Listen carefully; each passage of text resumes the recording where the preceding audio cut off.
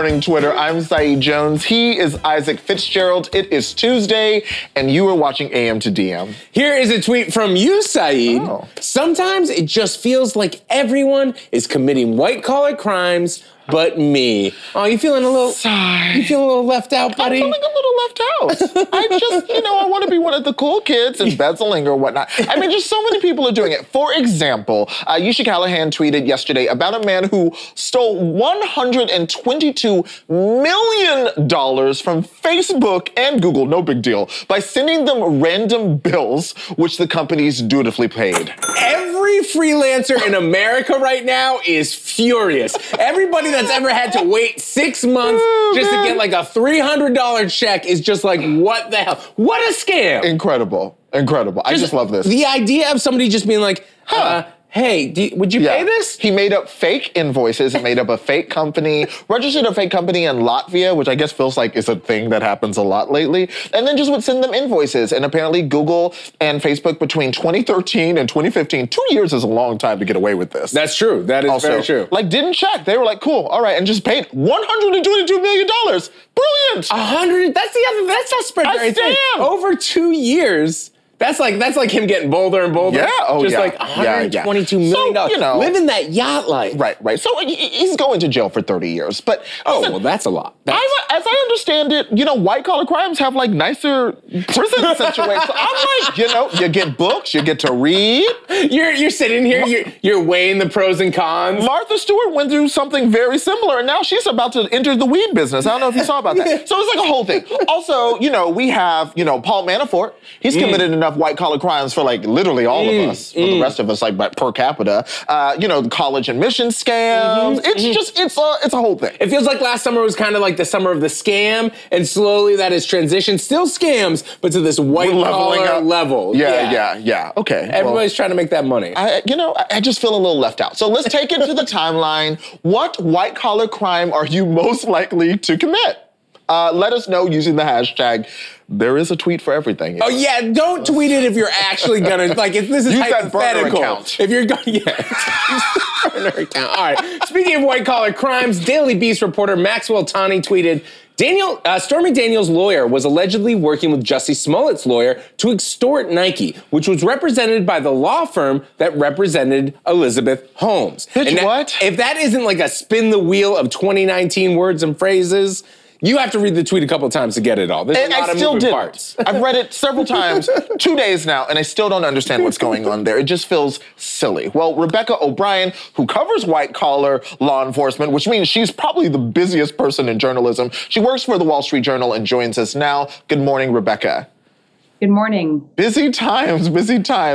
There is so much going on with Michael Avenatti. He's had quite a year. What exactly was he charged with yesterday? Yesterday, he was charged. Michael Avenatti was charged yesterday in two separate federal court cases in by two separate U.S. attorneys' offices. In New York, he was charged with extortion and conspiracy to extort. Those are 4 counts related to that, and we'll get to that in a second. And in California, he was charged with bank fraud. That is, it's more of a personal financial situation over there. Personal. Okay, so he's got him coming at both angles. Let me ask, do we know how he got caught?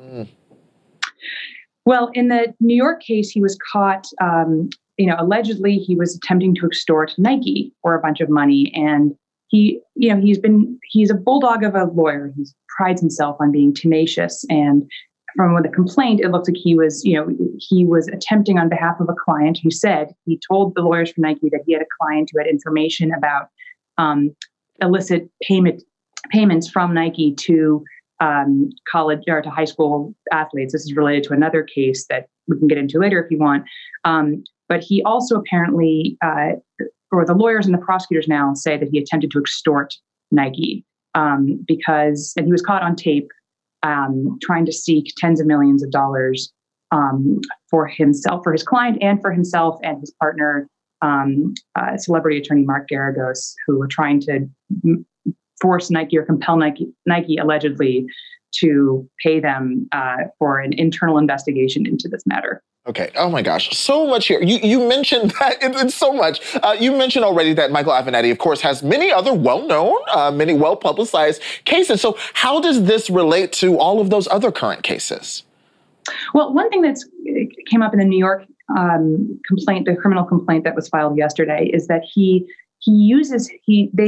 get at one point in the criminal charges, they say he was going to use his celebrity and his wide Twitter following to kind of publicize these allegations about Nike. So in this case, it's his fame that is part of the issue.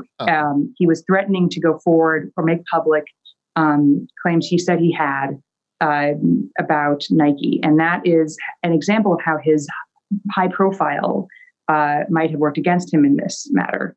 It might have been drawing attention because he was talking about that press conference. He was really hyping it up. And then it kind of looked like you played yourself. Has he said anything about these allegations? Yeah, late last night, there were a bunch of us outside the court. It wasn't clear he had made a first appearance in court yesterday, and that happened right around 7:00. And it wasn't until I guess around 8:30 that he ended up leaving the court, and he spoke to the gathered press. And he just spoke very quickly. He didn't take any questions, but he said he expects to be fully exonerated once the facts of the case come out. And the New York case did come together very quickly, so we'll have to hear in the coming weeks what his response is or what his explanation is for the alleged conduct. Yeah, and I'm sure we will be hearing from him. I wanted to ask you, again, your beat at the Wall Street Journal is white-collar law enforcement. This is what you do. We've been covering scams, the college admission scams, obviously, D.C., Paul Manafort, everything that's going on. And we've been having a conversation where it seems like, the summer of the scam, the winter, the spring of the scam is an ongoing conversation. From your perspective, though, has something changed? Are we simply more interested in? Are we just more intrigued? Or is something else going on? Well, I think there's something to be said. My beat, white collar law enforcement, 5 years ago was covering a lot of insider trading Wall Street cases. And now I feel like my beat, the guy who had that beat before, covered all of these, financial crimes. And I seem to be covering a lot of public corruption cases. And I don't know if that's just because there are more prosecutors interested in that. I don't think that's the case. The caseload probably has been about the same. I think that the public is more interested in the behavior of public officials and in people who are kind of out there, in corruption generally seems to be of general interest. And we're not seeing some kind of financial crimes prosecuted. So I do think we're interested in scams. And I think that it's something about, there's kind of a journalistic impulse to go towards the hype and try to understand what's behind it and if it's worth it.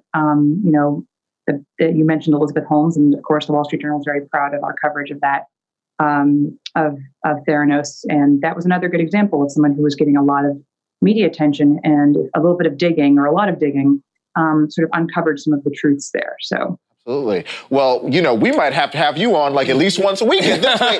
Rebecca, truly, thank you for joining us this morning. Thank you for having me. It was great. Thanks. I can't stop thinking about Michael Avenatti, it's only been a year and a few months since he really was on the national stage. I forgot that he was going to run for president. Right? At one point he was going to run for president. Forgot. And now, don't forget, she threw around a lot of allegedly. Yes. Got it? Allegedly. Which with him seems like a really important word. But what? Well, anyways, Apple had a big old event yesterday, but I think I'm with Carslow, who tweeted, they throw Apple events every other week now, or? Yeah, it really does feel that way. It felt like it used to be once a year, and it was a huge event. Even I would pay attention, and I don't think of myself as a techie, and now it's whatever. Well, BuzzFeed News tech reporter Nicole Wynn was at yesterday's Apple event. She joins us now from California. Good morning, Nicole.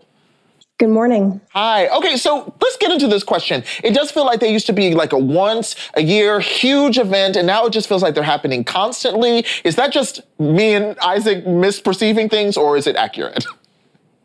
Apple is worth $1 trillion, so they have to make that revenue somehow. I think that these new events are reflective of sort of them getting new products out into the world so people can buy them.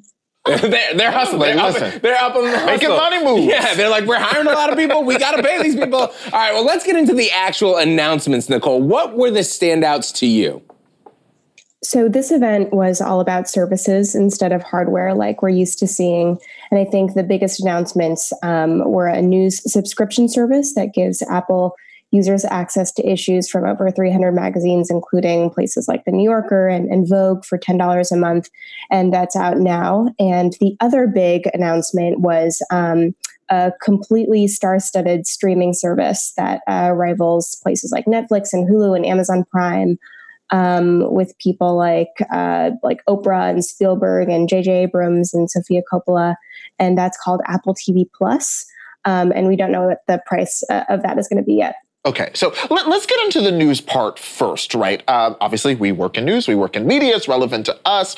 What actually is Apple News offering that is different, that is innovative? Because, like a newspaper or a book anthology is curated. So what's different here? Right. So not much, a human curated news feed is something publications have been doing since the beginning of journalism. But what's interesting here is that Apple has editors instead of algorithms picking and choosing what to feature in its app. So now we have a tech company essentially deciding what's important to read for millions of people in the US. And another point that Apple tried to make yesterday is that a lot of the personalization features, the recommended magazine issues or the recommended articles that aren't picked by humans, are actually done on the iPhone device themselves. And Apple has no view into what you read. So they were trying to really flex their privacy angle there. All right, now let's talk about the TV thing, because for me, it's like, in a couple of years, is it going to be Apple versus Netflix versus Amazon at the Oscars? Like, why is Hollywood seemingly moving to Cupertino? If these shows are ever made, we didn't see a trailer or anything yesterday, then probably yes. If Apple really wants to succeed in this space, which is so competitive, then they're really going to have to make must-see shows and movies. And if they are making those super watchable must-see content, then they're going to have to win some awards probably. But the reason why Hollywood is in Cupertino is because of what Oprah said, which is they're in a billion pockets, y'all, and they have a huge distribution advantage, which is being able to preload that Apple TV Plus app on the millions of devices that are already in people's homes. Right. I also wanted to ask, you were there yesterday. Obviously, we were talking about it on Twitter, and I was like, oh, Oprah's there now. I'm interested. How did it land in the room? What was the impact of the presentation? Did it make a real impact on people? Well, I think most of the news had already leaked, but Oprah was definitely the one more thing surprise, and I think that Oprah is a huge get for Apple. I think that they're really leaning super heavily on star power instead of Netflix, which sort of prides itself on plucking actors out of obscurity and making them Instagram stars. And I think that we just haven't seen what they're going to make yet. So as a journalist, I'm skeptical. I won't really believe it until I see it myself. Until you see the final product. Well, let's talk about Magnesis. The Apple Card. A tweet from you, Nicole. It's very interesting that the thing making the most noise on Twitter and elsewhere isn't the new programming made by schmancy people, or the new subscription, or the new indie gaming focused service. It's the credit card. Now, Nicole, I'm joking about it now, but tell me why I'll probably have an Apple credit card come summer. I think two things. So I actually misspoke. There was hardware that was announced yesterday, and it was this titanium card with a laser etched name and no credit card number, and that's Apple's physical credit card. And the second thing is that I think it's the ultimate symbol of wealth and capitalism and status. Imagining, forking over this titanium card and being like, yes, I'm an Apple user. I have an iPhone. I'm probably a person that has, a certain level of money and cares about what kind of products that are on my person. I thought the credit card was really interesting because it's not really offering much more than what other credit cards offer, except that the app looks really nice and the interface is really easy to use.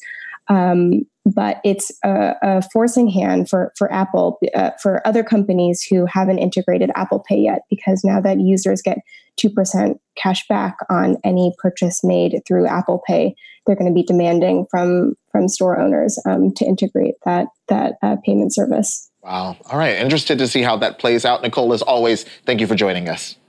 Thanks. I did see that app, and let me tell you, it does. It looks really pretty, and there's a lot of tracking. But how much? I don't know if I want to know those things. It was like you can really break down your spending over the month. It's like that might be too much information. Fiscal responsibility. Yeah, exactly.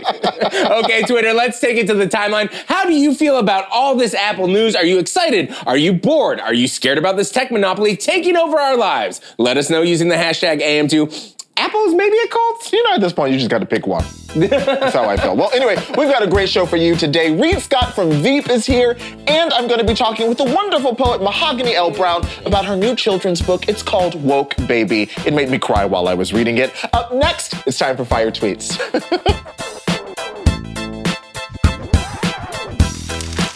Fire! Fire! Welcome back. Let's get into these fire tweets. Allison tweeted, I think it is so cute that parents understand their children so well. The kid would be like, and the mom would be like, no, you cannot get your Cheetos. I am about to cook. God, I love that. That is real. I love it. Anytime it happens on a TV show or movie, it gets a laugh out of me. Without fail. I feel like people can do it with their pets, too. Yes. I feel like there's sometimes a dog's like, loath as I am to draw a comparison between your progeny and dogs. Anyway, this next tweet comes from Kai. Kai tweeted me, damn, I think this nigga really likes me. Him. And scene. Okay, so our producer Mackenzie picked this tweet, and Mackenzie, how dare you? This is really rude. Rude? It feels like you're taking this a little personally. Yeah, I am. So, it's just a funny tweet. Whatever. Yeah, it's fine. I'm just rolling up my sleeves for no reason. All right, I've hit this before. Joe tweeted, she deserved a blunt, but you were only a vape pen. Rupee Kaur. Oh, man. Wow. I mean, that is a funny line. It is. The fact is, I don't know if it's real or satire. Damn. Hit the button. Hit the button. This next tweet comes from Devin. Devin tweeted, lady, just because our dogs are mutually whiffing ass does not mean we have to have a conversation.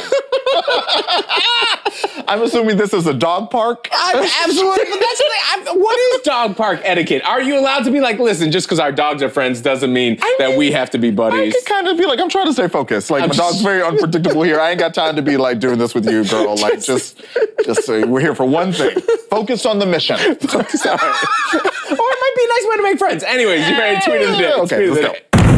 Tweet of the day comes from Nathan. A huge red flag for me is when a date does not find me funny. It demonstrates that there exists perhaps a cultural gap that is simply too far to bridge. I am the funniest person I have ever met. I regularly walk into traffic because I'm overcome with laughter thinking about me.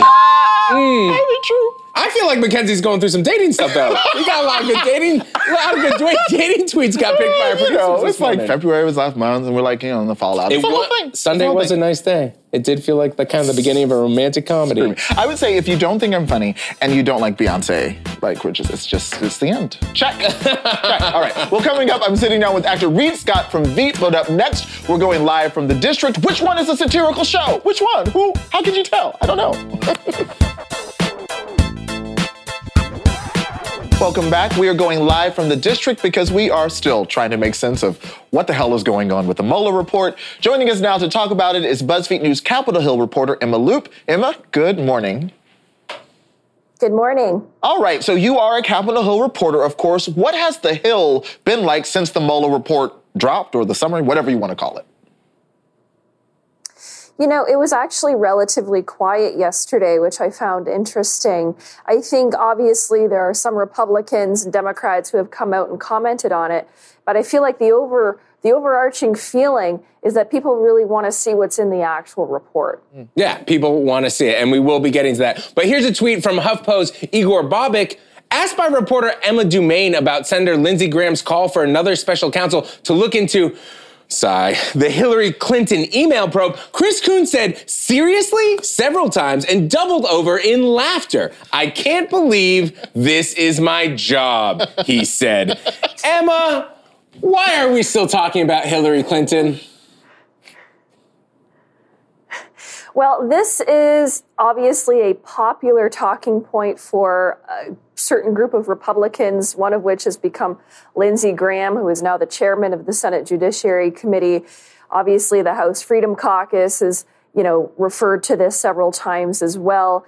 Graham wants a second special counsel and has wanted this for a while. This isn't necessarily new, to look into the handling of the email investigation. He wants them to also look into the application for a FISA warrant for Carter Page, who was a Trump campaign advisor. So he wants a second special counsel to look into what he views as misconduct at the DOJ and the FBI.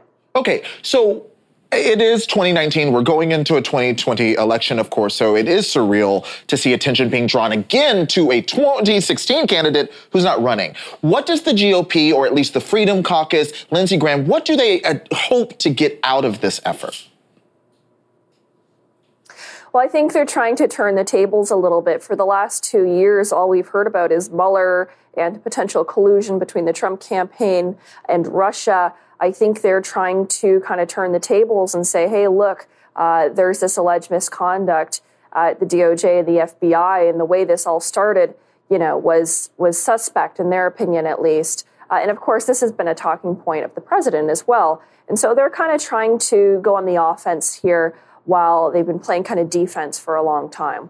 Yeah, a talking point that they've been using for a long time. How likely is it that this investigation will actually happen? I don't think it's going to actually happen. There isn't even widespread support within the Republican conference about doing a second special counsel. So I don't think it's something that is going to happen. I think people are pretty satisfied with, say IG reports and whatnot that have come out about the handling of those investigations and those issues. And so I don't think it's something that we're going to see. Obviously, Graham and others are welcome to use their oversight powers in Congress to look into these matters, but I don't think it's going to get a second special counsel. Okay, all right. Well, that whole story sounds petty, so let's change it up and talk about Mitch McConnell. Yesterday, Senate Majority Leader Mitch McConnell blocked an attempt to make the Mueller report public. What is his reasoning? So he is arguing that for national security reasons and whatnot, that they should wait and let Barr and Mueller sort this out on their own. Barr did say in his summary this weekend that he was working with Mueller to identify areas of the report that would have to be redacted. So things that refer to grand jury proceedings or ongoing investigations, things of that nature, because Barr says he wants to make as much of it public as possible. And so McConnell says they're already working on this issue. They're already working on getting it as much of it public as possible. So why do we need to pass this? Why do we, the public, need to see this? Can I ask, has Chuck Schumer responded? Yeah, so Chuck Schumer said, look, this is a non-binding resolution and it's not calling for it to be released immediately. There's nothing in the resolution that says we need to release it right now. It's just saying that eventually we would like to make this report public. But, McConnell wasn't having it, saying, let's stick to the process. Saying that Barr, has held up his end of the deal so far. And so let's let them work on what they're doing. Okay. And are there other steps to making the Mueller report either fully available to the public or, redacted versions available to the public? Yeah, Barr is apparently working on this with Mueller, but something that Congress could do is potentially subpoena the report. They definitely have measures by which they could access the report. And actually, some leaders of the House committees, Cummings, Schiff, a few of these other guys, sent a letter yesterday to the DOJ and Barr saying, basically, you have until April 2nd to get us this report and to start providing us the underlying evidence that was used to compile the report. And so they have kind of given a deadline. Obviously, they didn't use the word subpoena yet, but they're giving a deadline for a reason. Obviously, if that deadline is passed, there will be some further action, one would assume, because they're very intent on getting this thing public. All right. Well, we'll leave it there for now. Emma, as always, thank you for joining us. Thanks for having me. All right, friends, up next, I'm talking with someone very familiar with DC nonsense, Reed Scott, one of the stars of Veep. I'm excited to talk. Looking forward to his take on everything. Is it real? What do you think of the Mueller report, Reed?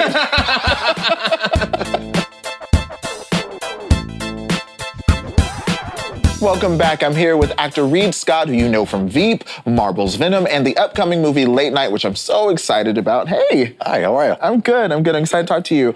Okay, so Veep comes back next Sunday. Yeah. So excited. Yeah, thank you. What was the vibe like on set knowing that this is the final season?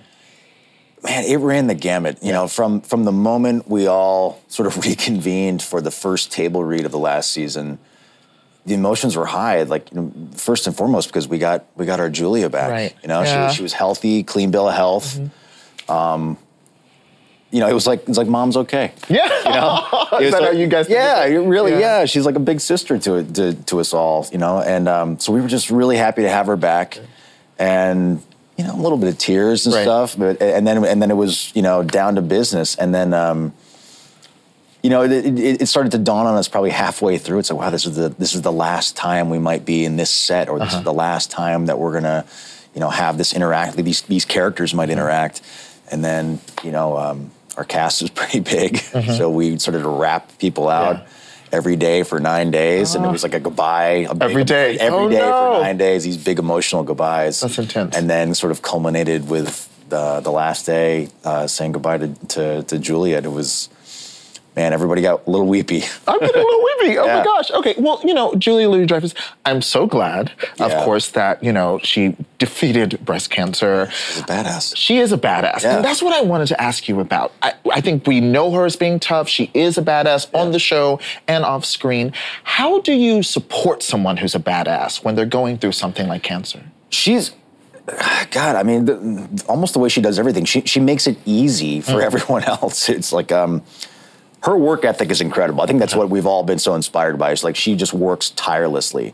So when she calls you up and says, you know, like, you know, hey, do this, you know, this video for me, it's like, of course, no brainer.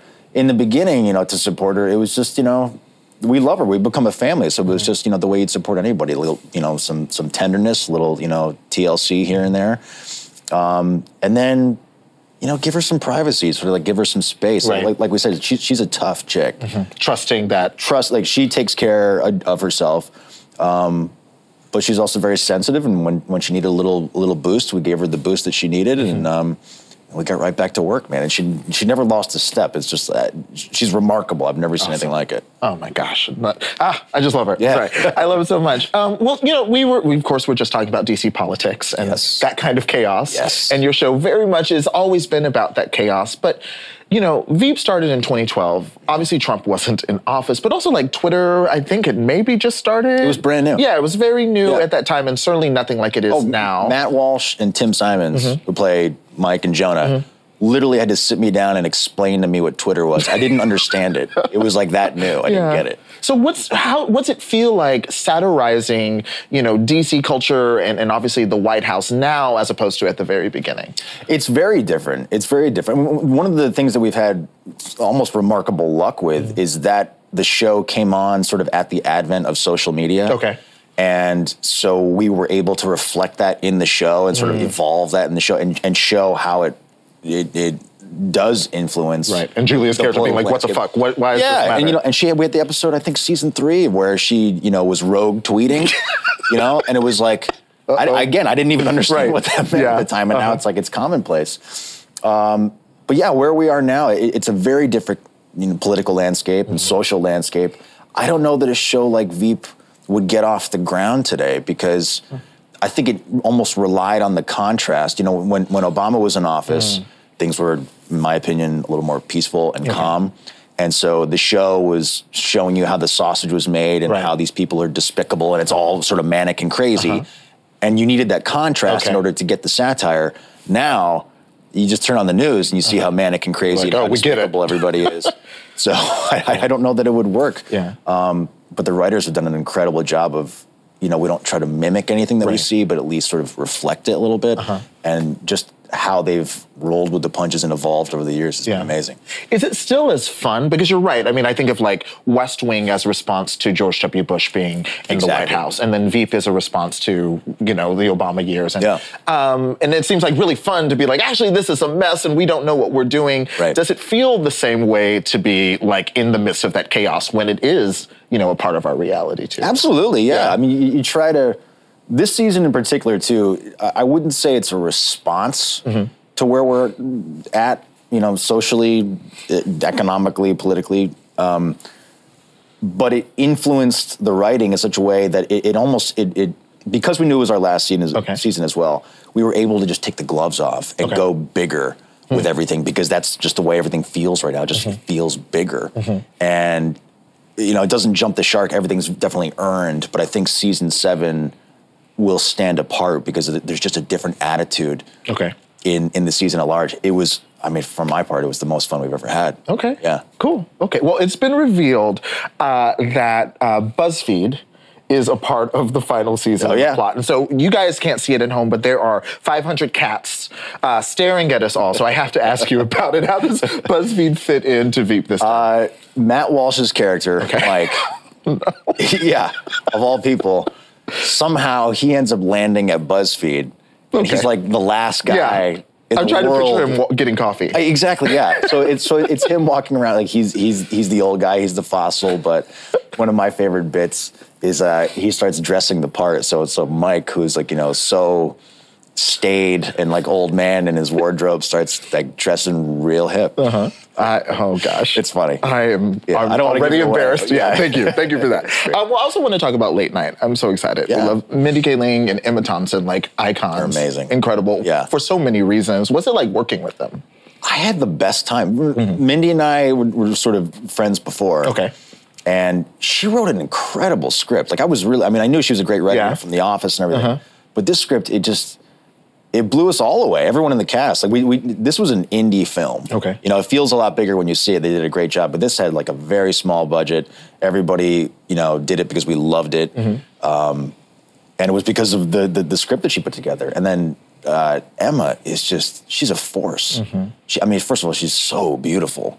And she's tall and statuesque and really funny. I didn't realize, I knew she was funny, but she started off in sketch comedy. Yeah. She and Hugh Laurie. She's hilarious. Started off on a show called Alfresco in the UK in the early 80s. They were like legit comics. So she's like Julie Louis-Dreyfus funny. I saw her in a production of Sweeney Todd and it was oh my God, she's hysterical. And she's so generous and warm and man, she just like nails every take. And I blew I had a terrible cold this one week, and I was like, I'm literally hacking up a line. I'm like holding my breath while she's delivering this very emotional speech. And I blew one of the takes, and I was like, "Oh my God, I'm so sorry." She's like, "No, sweetheart, I didn't want to do it again. So thank you, you saved me." She's everything. She's wonderful. Emma Thompson. Oh my God, she's great. Something else I love about Emma Thompson and Mindy Kaling is that they've also not just great on screen, but as great as artists and writers, but very outspoken about important political issues. Absolutely. Yeah. What do you think men can do to better support women in Hollywood? Because they've both spoken a lot about that. I think just say yes. Say yes. There's so much opportunity out there, especially like in Hollywood right now, when you look at, there's a million streaming services and it's like there's so much content being generated. We're finally now just starting to scratch the surface of all the different facets, that we can get into, whether it's, women, LGBTQ, anything, that's just non-boring freaking white guy stuff. Finally we can do that. But specifically with women, I've had such incredible luck to work with so many strong women over the years. It's inspiring. I love working, with women and for women, and there's just so many stories to tell. Julia and Emma and Mindy are three incredible examples of women in leadership roles, and they're not doing it. They could if they wanted to just be like, I'm the lead. This is my movie. This is my TV show. Do it my way. They're so generous, and they approach it. It's hard working on a set. It's like a little army. Tensions run high. And having these three particular women at the helm was amazing because they approached everything with just this warmth and grace and poise. And again, I was just inspired by their work ethic. I love it. I love it. Just say yes. Just say yes. It's really not hard, guys. Well, you heard music for a second, and I love that there was like a little bit of music the moment you said LGBTQ. I was like, yes, our time is here. But there's music coming because I have a game I want to play with you real quick. We'll let you go. It is called... Thank you. Okay. Who the Veep? I'm so excited about this. Okay, so we're going to have a 10-second timer. Okay. And when I say go, I want you to name as many vice presidents as you can. Okay. There were 48. Oh, God. I learned today. Oh, my God. All right. Are you ready? Wow. And I get no clues. I just go and as many as I frankly, get. I couldn't help you if I wanted to. Oh, wow. So, Right. okay, you ready? Okay, yeah. Go. Let's see, John Quincy Adams. Going way back there. Oh, man. Oh, my God. Dan Quayle. Okay. George Bush won. Oh, my God, that's it? That's all I got? You got 3. That's terrible. Dog, you didn't even give us the current vice president. No, I was. Well, he's not real. I mean, fine. Does he count? I get it. A good 3. Thank you. A good thanks. I wasn't in history. No, John Quincy Adams. Yeah, that was impressive. I wouldn't have been able to send John to the floor. Anyway, Reed, thank you for playing along. Thanks for being here. Absolutely, man. Thanks really, for having really me. Fun. Guys, the final season of Veep premieres this Sunday, March 31st on HBO. Obviously, we're all going to be like watching it together, laughing, and probably crying a little bit together. Up next, Aro Kwan is here to discuss her powerful op-ed. Awesome. Thanks, Guy. Thanks, man. Here's a tweet from author of The Incendiaries, Aro Kwan. Unrelated to anything, should I write a piece asking the rest of the country to please stop calling Asian American women adorable and cute? We are not kittens. We will fuck you up.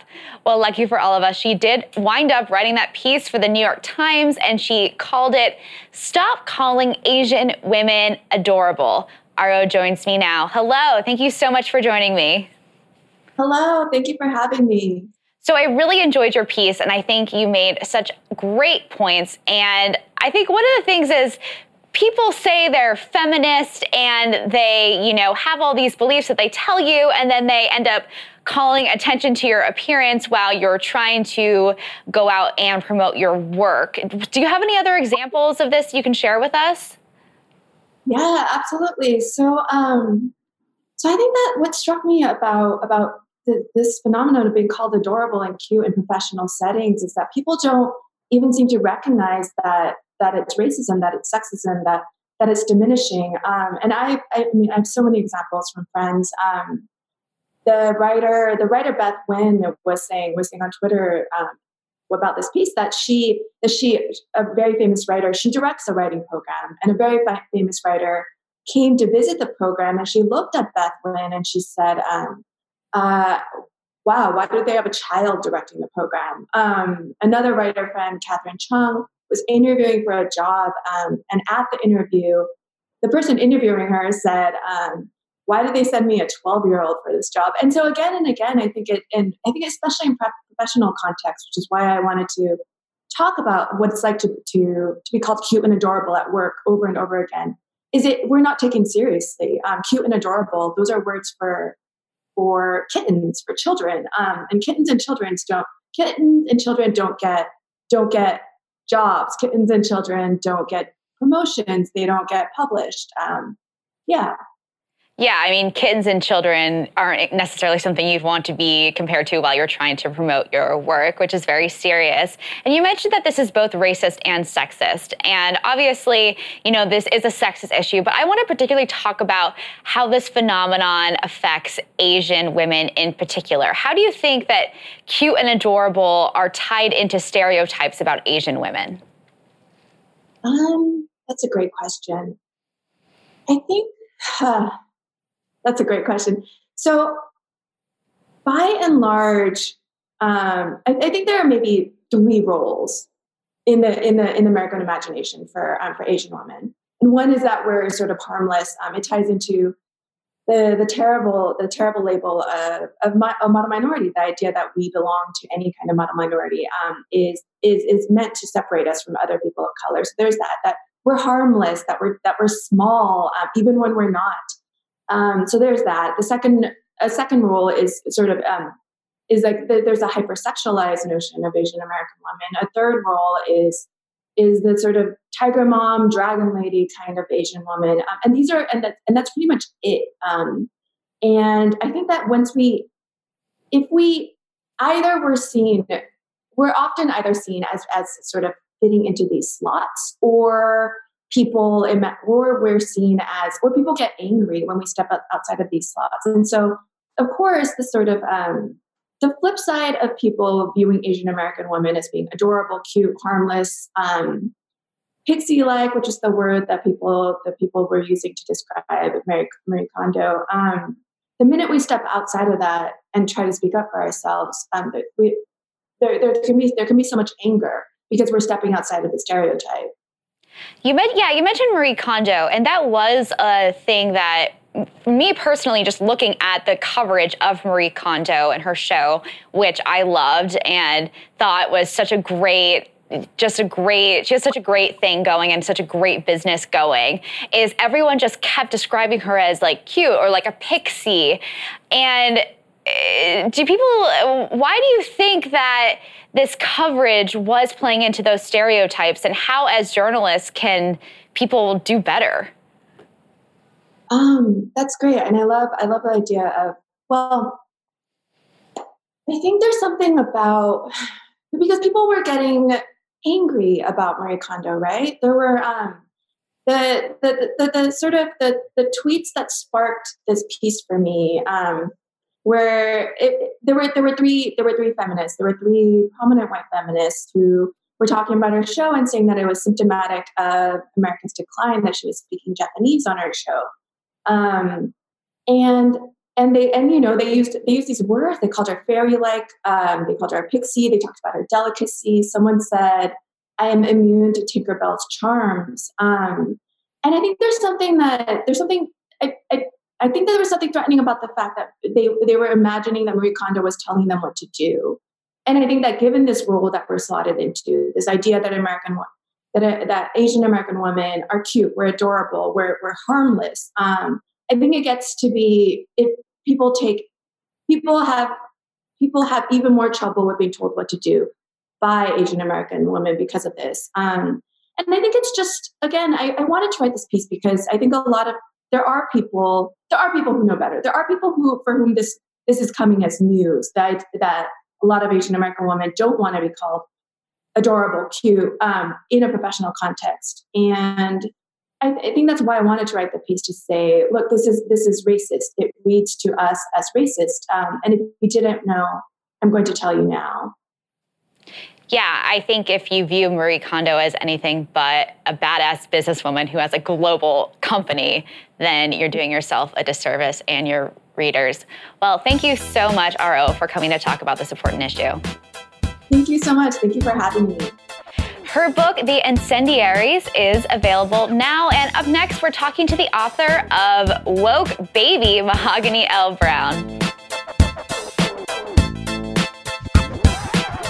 Writer Mahogany L. Browne tweeted, "I asked a group of young children what the word woke means. The young one to my left replied, 'It means your eyes open and you say, yes, I'm awake. Yes, I'm free.'" I just love that. Well, poet Mahogany L. Browne joins me right now to talk about her new book, Woke Baby. I love this so much. Hi. Hey. Hi. Welcome back to the show. Thank you. Also, okay, so I was reading this with my producer, Mary Wilson, yesterday. She has a young child. Okay.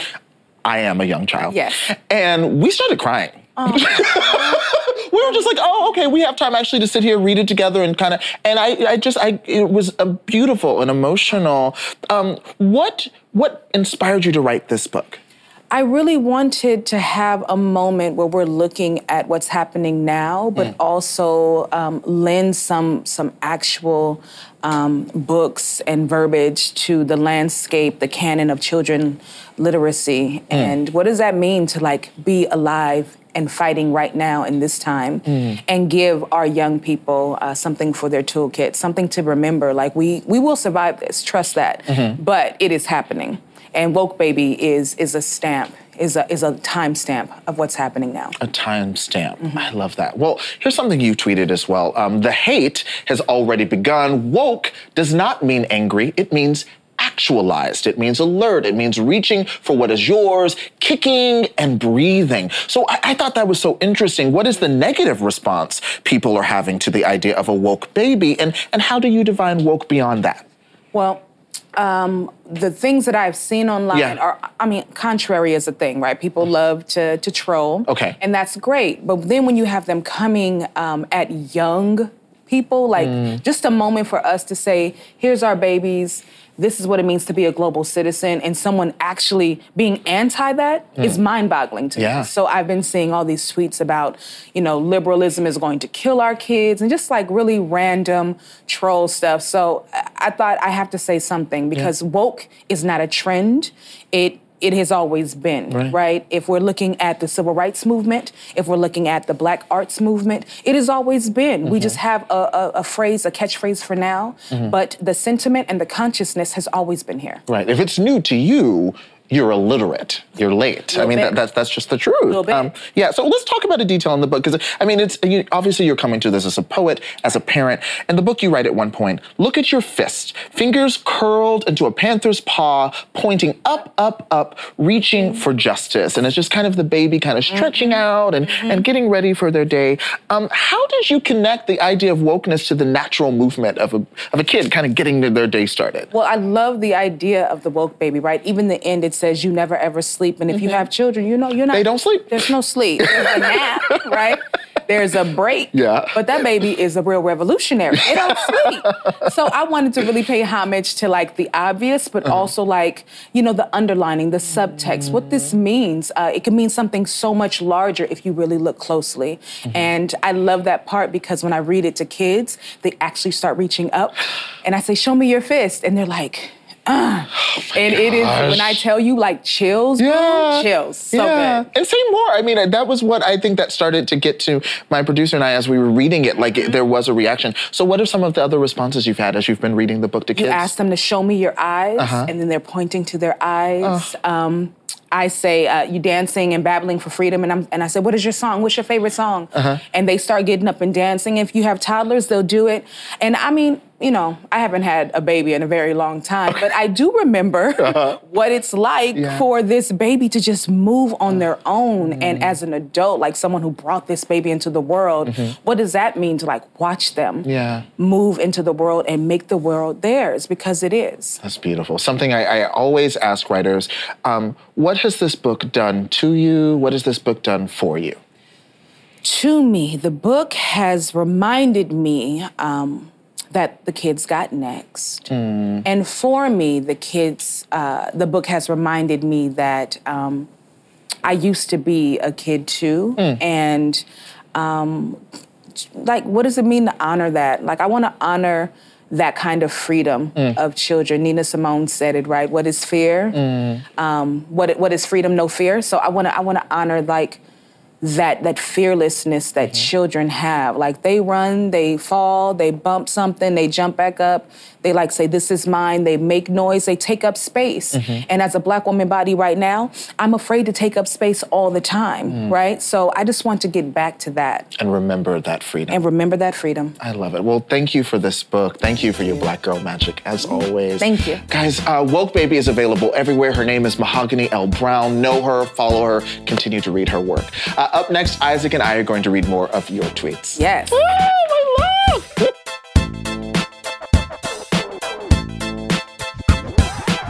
All right, welcome back. Before we get to your tweets, you've probably noticed that there is some breaking news on the timeline about Jussie Smollett. We have a tweet here from reporter Chris Hush of NBC.